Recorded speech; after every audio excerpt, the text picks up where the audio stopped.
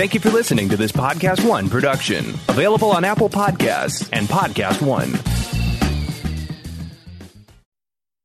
I have PenFed, that's a fact. I have PenFed, that's a fact. My credit card purchases get me cash back. My credit card purchases get me cash back. No one else gets these rewards. Sergeant, that is just plain untrue. What in tarnation? Sir, PenFed's PowerCash Rewards Card isn't just for military members. Anyone can get cash back on all purchases. Ah, Figgins, you've ruined my favorite song. PenFed Credit Union. Visit PenFed.org/PowerCash. To receive any advertised product, you must become a member of PenFed, insured by NCUA. Does anybody want breakfast? Guys, let's go. I'm leaving for McDonald's in 5 seconds. Why didn't you start with that? The Breakfast Stampede Meal. It's only at McDonald's, where there's a meal for every morning. And nothing says morning like a classic sausage McMuffin with egg. Right now, get this all-time favorite for just $2 on the $1, $2, $3 menu. Price and participation may vary. Cannot be combined with any other offer or combo meal. Ba-da-ba-ba-ba.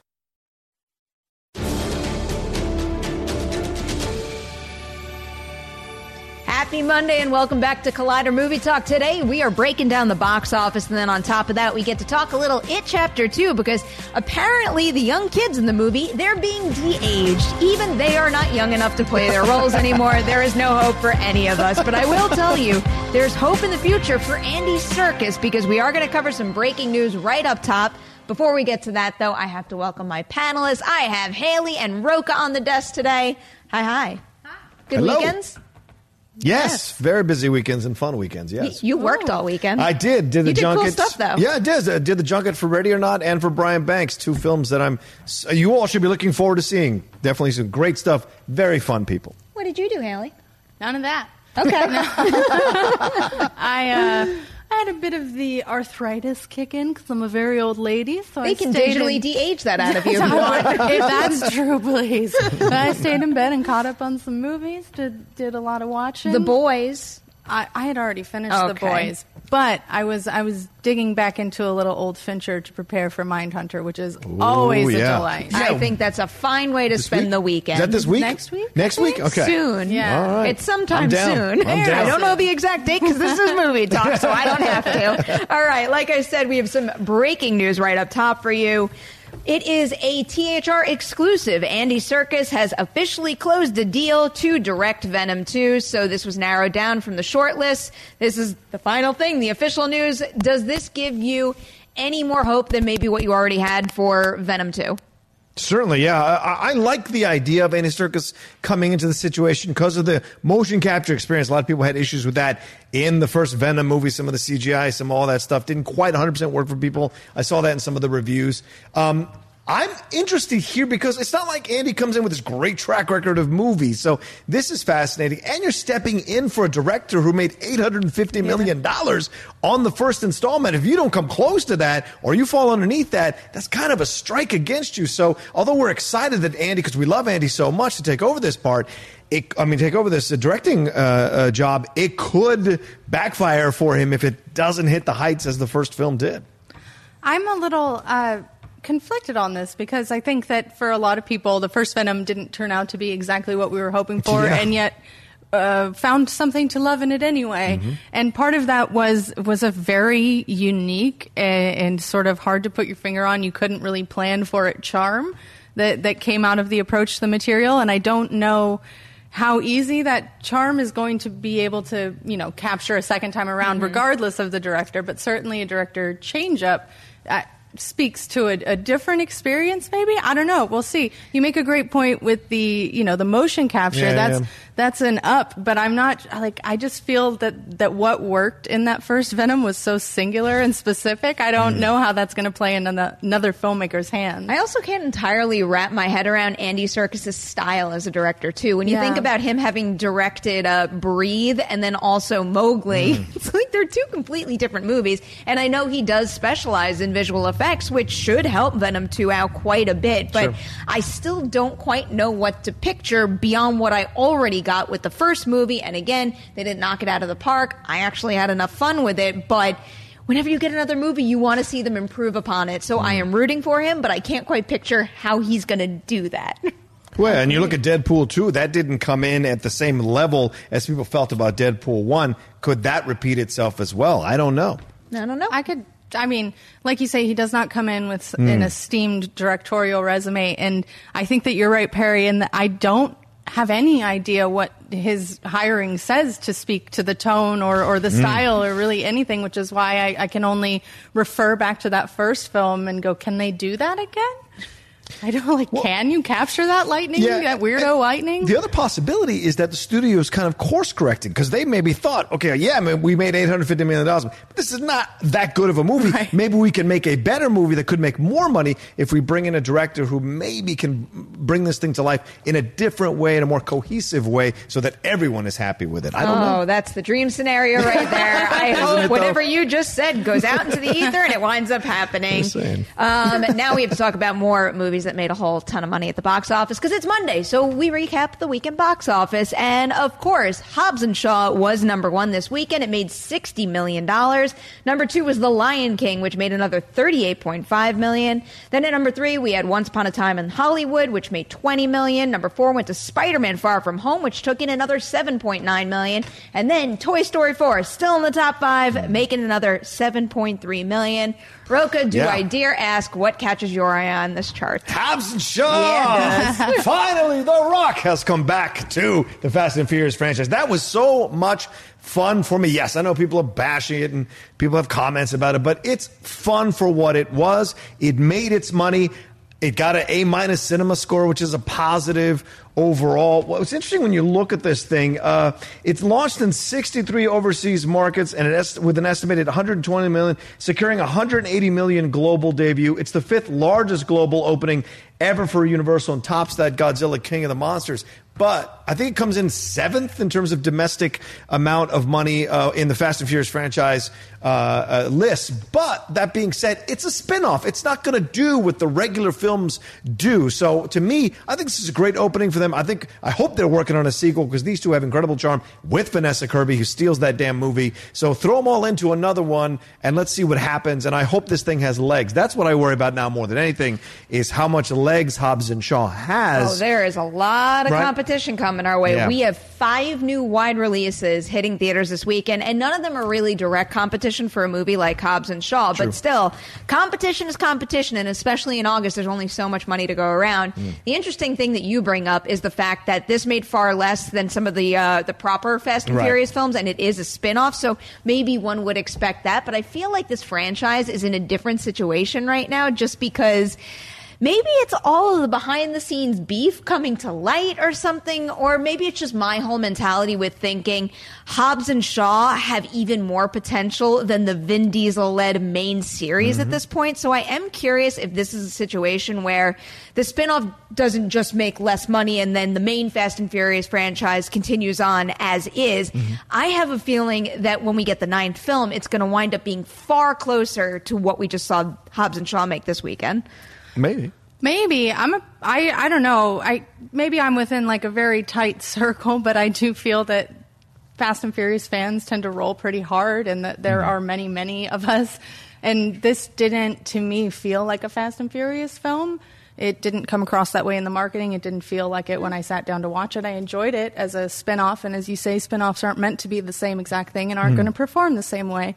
But I definitely, seeing Hobbs & Shaw as a Fast and Furious diehard only made me more hungry to return to the family. Oh, that's an interesting perspective. Because that's what I love is that family and their weird chemistry, and there's just a really specific tone to a Fast and Furious film that I didn't get from this, so I'm still sort of like hungry for my next hit. That's so interesting to hear because a couple of the comments that I heard, and granted, I have not seen the movie yet. I have to go see it because I missed the screening when I was out of town, but a lot of the folks I saw going into it said, I'm sick of this family stuff. Enough of this family. Just give me cars and speed and all that kind of stuff. And to hear you say the exact opposite, especially after seeing this movie, that kind of changes my thought process a little. That's what I've always loved about it, though, is this sort of ridiculous family unit and the Tao of Dom Toretto. He's always giving some absurd advice that ties into cars. I have a list on my computer that I love to add to with every new film of Dom Toretto advice, and this didn't have that feeling. It's a very different very different type of charm they're bringing that isn't, it's not as earnest, it's not as heartfelt. And that is, I think, for me, what separates the Fast and Furious films from like the other things we tend to see at the box office is it's just so doofishly earnest. There's this like really sappy, sloppy love at the heart of it that really works for me. And this did feel, for numerous reasons, like, you know, you've got a fancy little buddy of a motorcycle that ties into another franchise. You've got Idris Elba, who feels a whole lot like a lot of other superheroes. That this just felt as related to any blockbuster as it did to Fast and the Furious. I think you bring up a great point, and that's this whole idea of the fact that they all ride or die together as a family. But this movie, they're constantly battling each other, so there is not that feeling of riding or dying together until almost the very, very end. And so you like get that sense that this is, yes, a spin-off, but it's a spin-off that's a completely different take on this Fast and Furious franchise. Cars aren't even important in this installment, and that's an interesting step to take. And so, we'll see down the road how the performance versus the main. I have a follow-up question for you guys then. So given how you both just described it, do you think that the main Fast and Furious franchise will continue on making about the same amount of money? And I was only speaking about the domestic box office. Obviously, international and globally, it just performed like crazy. But do you see it finding similar success in the main franchise and maybe a Hobbs and Shaw offshoot gaining momentum as we continue on? I mean, I could see that. I also wonder that by splitting it this way, if they sort of broke their magic formula a little bit. I mean, it's definitely true that when The Rock came in Fast 5, he revived the franchise, and that, I think, cemented a lot of people into like, oh, now I'm ride or die for these people because this movie's amazing. So I don't know. Maybe they did just sort of undo their magic a little bit by separating their players like that. Maybe there was something subconsciously appealing about watching The Rock be staged to be shorter than Vin Diesel and seeing them never shoot scenes together. Maybe that gave it part of its weird campy feel. I don't know. I hope so. I love this franchise. I'll watch a million. I never realized you were such a hardcore Fast and Furious fan. Huge. I'm loving it. Die hard. Fast and Furious and Godzilla. Could you imagine if these two franchises crossed over? It's certainly possible, as crazy as they've been with those Fast and Furious movies. Yes. That's possible. But this is all going to come down to how the fans react to this whole situation. Because, look, surviving the death of Paul Walker is not easy for this franchise. He was really the yin to the yang of Dom Toretto. And then you throw in The Rock. Did revive it, but The Rock is very clearly moving in his own direction and within the Fast and Furious world. Who is going to slide in now as the main foil or friend to Dom Toretto? There are a lot of rumors that Charlize is going to come back and actually be a good guy in the next installment, and they'll work together.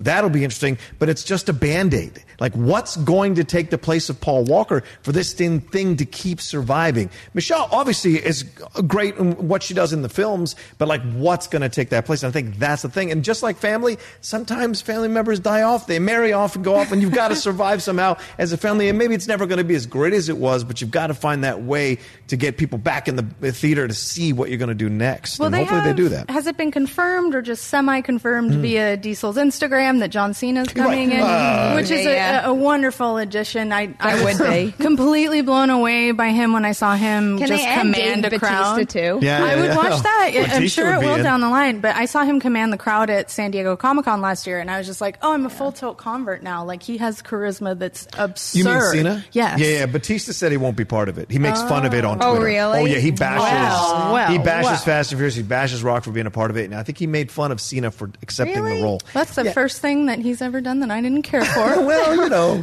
Dave's got his strong feelings. That's fair. But Cena's a nice choice. I don't know if he fills the Walker thing fully. But certainly the comedic aspect of it all and the manly aspect of it all will be filled by him, and we'll see how that goes. I have a big theory that if they can work out their beef stuff, and I'm not sure how much I believe that's been really played up aggressively for marketing anyway. I'm sure they don't get along, but it seems like an awful lot of on the record comments about it.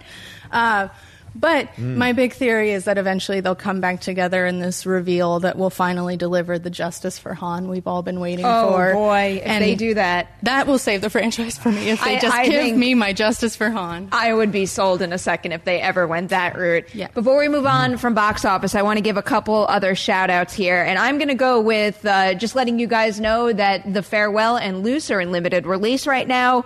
Loose opened up last weekend and it did quite well. The Farewell just continues to chug along, and that movie is still, as we go forward, going to get more and more theaters. And it's just, when it's doing as well as it is right now and when it's so beloved, that to me is a sign that this movie could continue on through award season, because we are already hearing a lot of love for it, maybe in the directing category, one of the screenplay category. I am rooting for that, and I'm rooting for Loose to get some love too. In particular, I might place my bets right now on Octavia Spencer for Best Supporting Actress. I don't know. All right. And really, if it was my personal Oscar picks, she would be on that list right now. But I just have a good feeling that good per theater averages earlier in their runs like this mean there's going to be enough buzz behind them to take them through award season. There is something else you want to highlight that's out right now, Haley, right? Yes, in the little specialty box office, and very specialty indeed. It only landed in 2 theaters, The Nightingale by Jennifer Kent, and it didn't gross a ton, but out of 2 theaters, it made a little over $40,000, and it is, I believe, correct me if I'm wrong, Perry, already available on demand VOD style as well. Through IFC Midnight? I think so. That's a good question. I believe that is correct, and if it is not playing, if you're not in one of the 2 towns that have a theater, you should certainly seek it out via streaming, because it's a really special, grueling but moving film. And am I wrong? Is it not? I don't know, because my latest email does say opening in New York and Los Angeles August 2nd, nationwide expansion to follow, which might mean just theatrical right now, but they usually do great VOD rollouts eventually anyway, so I'm sure it'll be accessible soon. IFC Midnight's always all over that. But then keep an eye on your local theater if it's expanding nationally, because it is a tough watch, but it's a beautiful movie. There's a lot of specialty content out there right now that you really should seek out if you can. Before we move on to story number 2 today, which of course is that It Chapter 2 update, we have some content on the channel to tell you all about. Like later today, you're getting some Rule of 2. Here's a promo for that. Hey guys, Riley here, and let me tell you about Rule of 2. You looking for a Star Wars fix? Well, Rule of 2 is that show. It drops on Collider Video's main YouTube channel, as well as on Podcast One's Jedi Council feed. So go over there, subscribe, share it with your friends. It's hosted by myself and Mark Fernandez. We talk everything in the Star Wars universe with a lot of deep dives and a lot of conversations that go all in. You know what to do. Subscribe, join us there, and rise. Now this is a very cool thing I have to tell you about right now. We are doing a little fan art contest with the folks behind Brightburn. It's called the Bandwidth Brightburn Fan Art Contest. And what's going to happen is go over to Collider.com. You're going to see all the details on how to enter there. But once you have entered, eventually the star of the movie, Jackson A. Dunn, is going to be the one to pick a winner. And he's going to do it on an episode of Comic Book Shopping, which... cool stuff right there. If you're an artist, or even if you're not an artist, who knows what could happen? Go make a picture and send it in. Follow all the rules on Collider.com.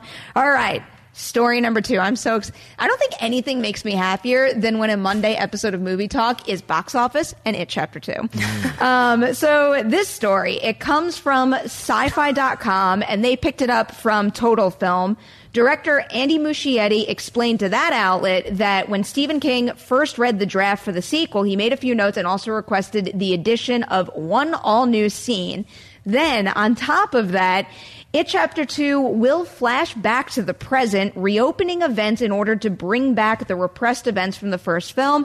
That, of course, means filming new scenes with the Young Losers Club, and they have obviously grown a good deal, as teenagers do. So, from the beginning, we knew that would be part of the budget, the visual effects to address that. This is what Andy Muschietti said. So we're going to de-age the kids. Something about that just sounds like I understand why they need to do that. But when you say de-age kids, I'm like, what? Yeah. So hearing this, are you at all surprised that this is the route they're taking?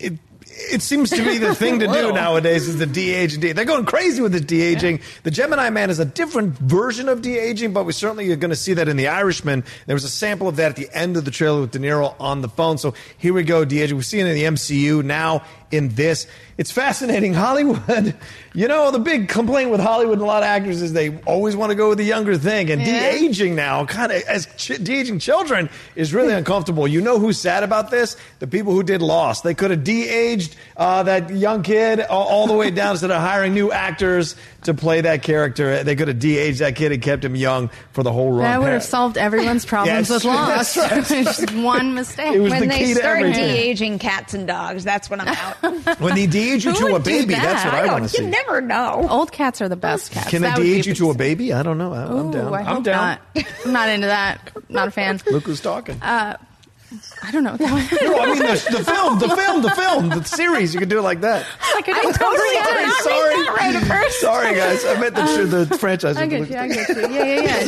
Just with Bruce Willis, but as a baby. Mm-hmm. Perfect. It's weird. It's for sure. It's like you said. It makes sense, but to hear you say de-aging the kids, those words in that order is just hurts the brain a little bit, to be honest. But I have to say, as far as like digital de-aging tech goes, this is one of the more practical applications I've seen of it so far. I'm hoping that it'll be very subtle and not noticeable because that's the last thing you need distracting you. I mean, and it is generally fairly distracting. They've gotten very good at it, but I don't think they've gotten to the... Well, they did pretty good with Fury and Captain Marvel. They did, yeah. That actually wasn't too distracting after a while. True. Which is terrifying. We are really in a terrifying time of technology. Feel like the question is, it's like, if it's necessary. If it's necessary, I will always approve and just, continue to live my life. And in this case, it does seem necessary because I love the fact that they're making this story, the continuation of this story, and they're including the kids again. The kids were the heart and soul of that movie. I'm not ready to lose them. And the nature of the story calls for flashbacks. They're not just including the flashbacks because the kids became hot stuff from the success of that first movie. Their inclusion in this movie is going to serve the adult story better. So it sounds ridiculous, but I am all for it. I am also all for Stephen King suggesting that Muschietti add a scene to this movie. So let's just run wild with the possibilities. What do you think we could possibly be getting with Stephen King's direct influence on it in this movie? Just a complete, absolute guess based on what he just did with The Stand. Yes. Maybe he wants a new coda or something. He's clearly like in this time where he wants to revisit some of his best stories and be like, I would do this a little differently. Could you do that for me? I don't know. I think it is like one of the most perfect horror books. Oh, and I so love it. the idea of adding thing, I get a little precious about it. And I'm like, don't you dare. But also, who has the right more than Stephen King to mess with it? And also, given the stuff we had just seen at San Diego Comic-Con, it's not, a straight book to film adaptation. True. They're changing something. So who knows? Maybe he read something in that script that inspired a next step to an idea. That's what I'm betting it's going to be. I obviously can't pinpoint anything specific, but I will tell you when I first see that movie, I'm going to be looking for that moment. And I'm never going to figure out what it was. Because there's too many changes. We will never know. Is the turtle in play? Is Mataran in play? Big question. That's how you launch a thing. If you're not going to stop here, if Mataran's in question, then the turtle did make an appearance in the first film. That's what I'm saying. Is there something here that's there were Easter eggs? Muschietti has said for a while that he's not super interested in the cosmic element. Right. That's not really his focus. I would love to see that. It's one of my favorite parts of the book, and I think it's what makes the creature so scary. So I would never say no to more of that. Maybe the DH Pennywise. You don't know. No, but I think that would be fun to explore. It doesn't have to be cosmic necessarily. It could adjust it. Maybe that's what the scene is adjusting it to make it more of a demon hell type of thing, where it's a universe of this kind of evil that exists, or maybe it's a good to counter Pennywise, that kind of thing. So there's all kinds of things that could exist there, I think. Well, if rumors wind up being true and it does turn out to be a 3-hour or whatever the exact runtime was, It Chapter 2, they have more than enough time to explore everything. All right. Before we say goodbye to you, I want to be able to squeeze in one live chat question here, because it does touch on another piece of breaking news that dropped right before we started the show. Steve Calderon is asking us, with Captain Marvel's Gemma Chan in talks to join the Eternals as possibly another character, which other actor would you like to see return to the MCU in a different role? This is a great question. That is a good question. It's great casting news because it is Gemma Chan, and then our own Jeff Snyder also broke the news that, get ready for it, I'm not going to say it the way I used to, Barry Keoghan. That's Barry Keoghan. Nice. He is also apparently in talks to join the Eternals as well. And if you are not familiar with him, I mean, there's just a laundry list of things that you should watch him in at this point. Dunkirk obviously comes to mind. And, oh my God, the spaghetti scene. Why is that escaping my mind right now? Killing of a Sacred Deer. Thank you. Watch Killing of a Sacred Deer as well. But anyway. And learn to hate spaghetti more than you thought was possible. You really have no idea until you've seen that moment. Yeah. If you could recast anybody in the MCU, who would it be? Hugo Weaving. Okay, good one. Because he really hated being Red Skull, and they recast Red Skull with that actor from Walking Dead. Yeah. So to have Hugo come back in some form, maybe not having to wear makeup and all that stuff, which is what really bothered him, something else, I think he could definitely be a cosmic god of some kind. He would certainly fit into that role. That's a good pick, and especially because he falls along with Gemma Chan and that he was so made up, you wouldn't really know the difference. Right, exactly. Like, I would love to see Sam Rockwell come back because he's great in everything. Yeah. Yes, but please. You too directly be like, well, that's Justin Hammer. Yeah, it would have to be Justin Hammer. Unless they put him in makeup this time. Right. What was it? The 2000 Charlie's Angels movie was on, and he is just like, he's deliciously diabolical in that movie. He is. He's dancing and everything. The dancing is the best. Yeah. I also would, and this is sort of inspired by one of the chats we had on Mailbag. Oh, yeah. I would love to see Scott Adkins get a real role where he gets to kick some actual ass instead of floating through the air. All right, speaking of floating through the air, that brings to mind Michael Rooker, because every franchise out there needs more Michael Rooker. Agreed. I'm trying to think of somebody from maybe the very beginning who was kind of, in and out fairly quickly, that I feel bad for now that it's turned into this How about epic Eccleston? thing. Would you want to see Eccleston come back in a better role than what he did with Dark why World? not? Phenomenal actor. Or Rebecca Hall. I would love to see Rebecca Hall. Yes, please. Like there is someone who is super underserved. Right? Like maybe a villain to Captain Marvel in one of those. She'd be fantastic as some kind of thing up there as well. One of the villains that she has in her lexicon. That'd be great. Now, if we want to keep it in the Rockwell family, Leslie Bibb could get more to do. She definitely needs more to do than what she got. Yeah. Now that we've put so many great options out there, hopefully someone from Marvel was actually watching this episode of Movie Talk, if you were cast some of those people. All right, we're out of here. That's it for our Monday episode. As always, Haley Roca, thank you for being here. Thank you. Adam in the booth, your hard work is just the best in the world. Thank you so much. Dorian in the live chat, thank you too. To everybody out there, do not forget to like and share this episode of Movie Talk, and then tune in tomorrow, 3 p.m. PT Live, for a brand new one.